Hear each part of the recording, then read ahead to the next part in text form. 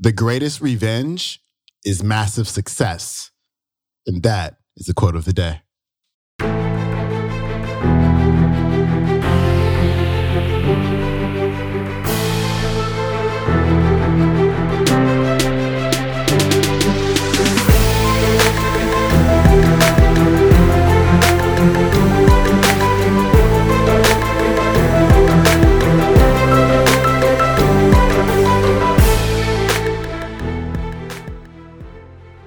Welcome back to the Quote of the Day show. I'm your host, Sean Croxton of SeanCroxton.com. Thank you so much for tuning in. Today I've got, probably one of the best stories I've ever heard is what you're about to hear right now. It's funny. You think you know about somebody. You think you know what someone has been through in order to become successful, but really, you just never really know. And so here's Tony Robbins.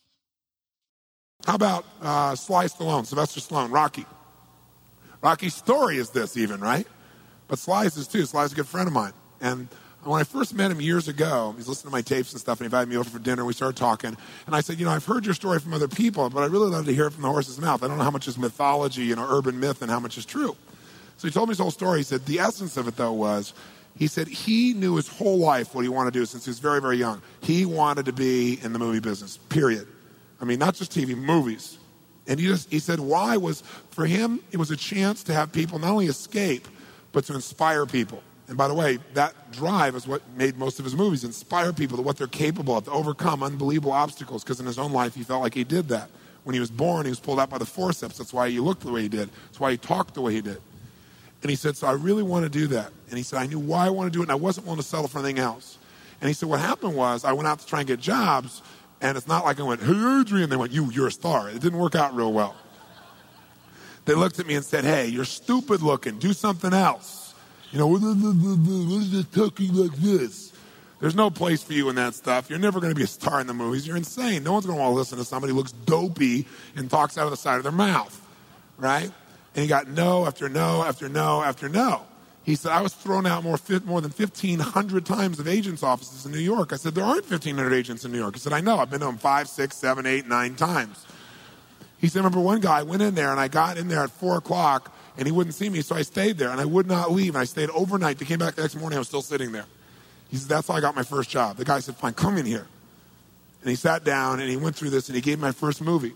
I said, oh, really? I thought Rocky was your first movie. He said, no, this other movie, I'd never heard of it. I said, well, what character did you play? He said, well, I was in it for about 20 seconds. I was a thug that somebody beat up. He said, because they made me feel like, people hate your guts. You getting beat up, it'll be a good thing. And he did like 3 movies like that. Never got anything. Kept going out. Rejection. So finally he realized it wasn't working. So he changed his approach. He said, I was starving, by the way. He said, I couldn't pay for even to have heat in my apartment. My wife was screaming at me every day to go get a job. I said, well, why didn't you? He said, because I knew that if I got a job, he said, I'd get seduced back and I'd lose my hunger. He said, I knew that the only way I could do this is if it was the only choice, if I burned all other bridges. Because if I did a normal job, pretty soon I'd be caught up in that rhythm and that stuff, and I'd feel okay about my life, and I feel like my dream would just gradually disappear. And he said, I wanted to keep that hunger. That hunger was the only thing I thought was my advantage. He said, but my wife didn't understand that at all. And he said, we'd have these vicious fights, and he said, it was freezing. So I was broke, we had no money. And he said, so I finally went to the public library one day because it was warm. He said, I didn't want to read anything. He says, I went in, New York Public Library. He said, I was hanging out there, and I sat down in this chair, and somebody left a book there. And he said, I looked down at this book, and it were the poems of Edgar Allan, stories of Edgar Allan Poe. And he said, so I started reading it, and he said, I got totally into Edgar Allan Poe. And he said, I know everything about it. And he goes on for another 20 minutes telling me about Edgar Allan Poe. He knows everything, how he died, what it was about, what really happened. And I said, well, what did Poe do for you? He said, Poe got me out of myself. He got me to think about how I could touch other people and not worry about myself so much. And he said, it made me decide to become a writer. I said, just imagine Rocky the writer, right? And he said, so I tried to write a bunch of screenplays. Nothing worked. I was totally broke. He said, I didn't even have $50. And he said, and finally, he said, I sold a script. And it was called Paradise Alley. He said, it's a movie I made many years later, but I sold it. And he said, I sold it for $100. He said, but $100 was a ton of money, man. I was so thrilled. I thought, I'm on my way. But it never led to anything. And he said, so finally, he said, I kept going and going and going. He said, finally, we were so broke. He said, I hocked my wife's jewelry. He said, Tony, there's some things in life you should never do. He said, that was basically the end of our relationship. She hated my guts so much. He said, now we were so broke, we had nothing, no food, no money. And he said, the one thing I loved most in the world was my dog. He said, I love my dog because he gave me unconditional love, unlike my wife. And he said, so what happened was, though, we were so broke that to survive, I couldn't even feed my dog. So I went to a liquor store. He said, it was the lowest day of my life. And I stood outside the liquor store trying to sell my dog to strangers. He said, I tried to sell my dog for $50. And he said, finally this one guy negotiated with me and bought my dog for me, my best friend on earth, for $25. He said, I walked away from there and I cried. He said, it was the worst thing that ever happened in my life. He said, 2 weeks later, I'm watching a fight between Muhammad Ali and Wepner, this white guy that's getting bludgeoned but just keeps on coming. And he said, I got an idea. He said, as soon as the fight ended, I started writing. He said, I wrote for 20 straight hours. I did not sleep. I wrote the entire movie in 20 hours straight. Right then. Saw the fight, wrote the movie. Whole thing, done. He said, I was shaking at the end. I was so excited. He said, I really knew, man. I knew what I wanted. I knew why I wanted it. He said, just like you teach that formula. He said, but I said, man, I took the action. Now it's time to deliver. And so he said, I went out and started trying to sell it to agents. And they all would read it and they'd say, this is predictable. This is stupid. This is sappy. He said, I wrote down all the things they said and I read them the night of the Oscars when we won. Right? He said, it was really good, right? The greatest revenge is massive success. And he said, so what happened was, he said, I kept going, trying to sell it. Nobody going. I'm broke. I'm starving. He said, finally, I meet these guys. They read it and they believe in the script and they love it. And they offer me $125,000 for my script. I said, oh my God, you must have been out of your mind. He said, I was. I said, just one thing though, guys. You got a deal based on one thing. And they said, what's that? He said, I got a star in it. They went, pfft. What are you talking about? You're a writer. He said, no, I'm an actor. He said, no, you're a writer. He said, no, I'm an actor. That is my story, and I'm Rocky. He said, I got to play it. I got to be the head person. I got to be the starring role. And they said, there's no way. We're not going to pay you $125,000, take some no name and stick you in that and throw our money away. We need a star, And they want to have Ryan O'Neal play Rocky, to give you a picture. Can you imagine? That's who they picked, right? And so he said, no way, Ryan O'Neal isn't Rocky. I'm Rocky. Went through this whole thing, right? They said, well, take it or leave it.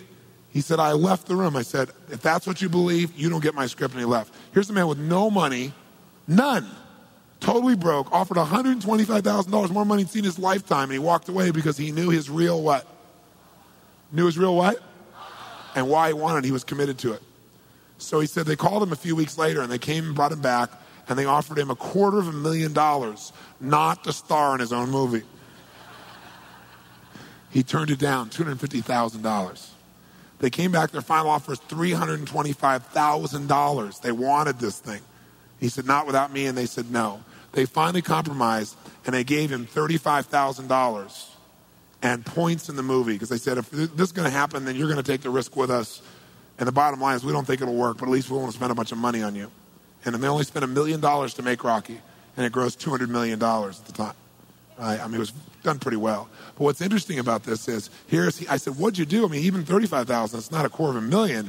That's a lot of money when you don't have $25. I said, what's the first thing you did? I figured you went out and partied or something. He said, I went to that liquor store for 3 straight days and hoped that the man who had my dog frequented the store.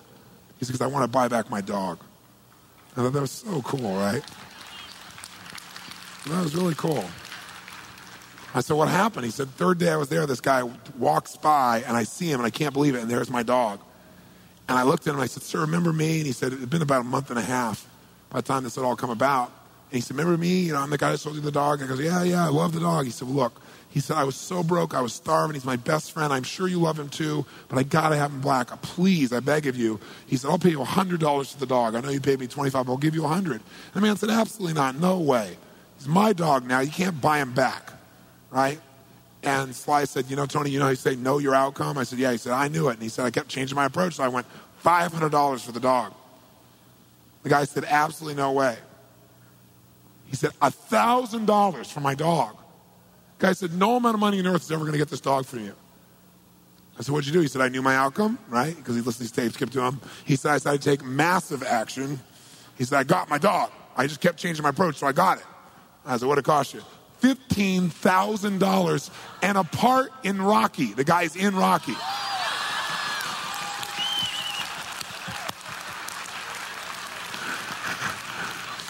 You know that dog in Rocky, Butt Kiss?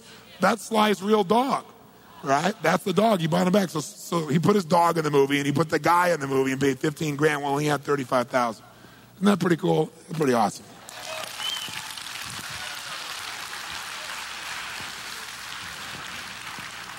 So there's always a way if you're committed. Just got to keep changing your approach. That was Tony Robbins with an unforgettable story. I mean, since I've heard that story, it's probably maybe 10 years ago, I've never seen Sylvester Stallone the same way again. Whenever I see him on TV, I'm like, that's that guy who bet on himself, who wouldn't allow anybody else to play that part, and who sold his dog and went back and got it. Such an incredible story. And so you can learn more about Tony Robbins at TonyRobbins.com. He's got an Unleash the Power Within event coming up March 23rd through 26th in Los Angeles, California. He also has another book coming out really, really soon. It's called Unshakable. So you can pre-order that on Amazon.com. And that's it for me. I will see you tomorrow with another quote of the day.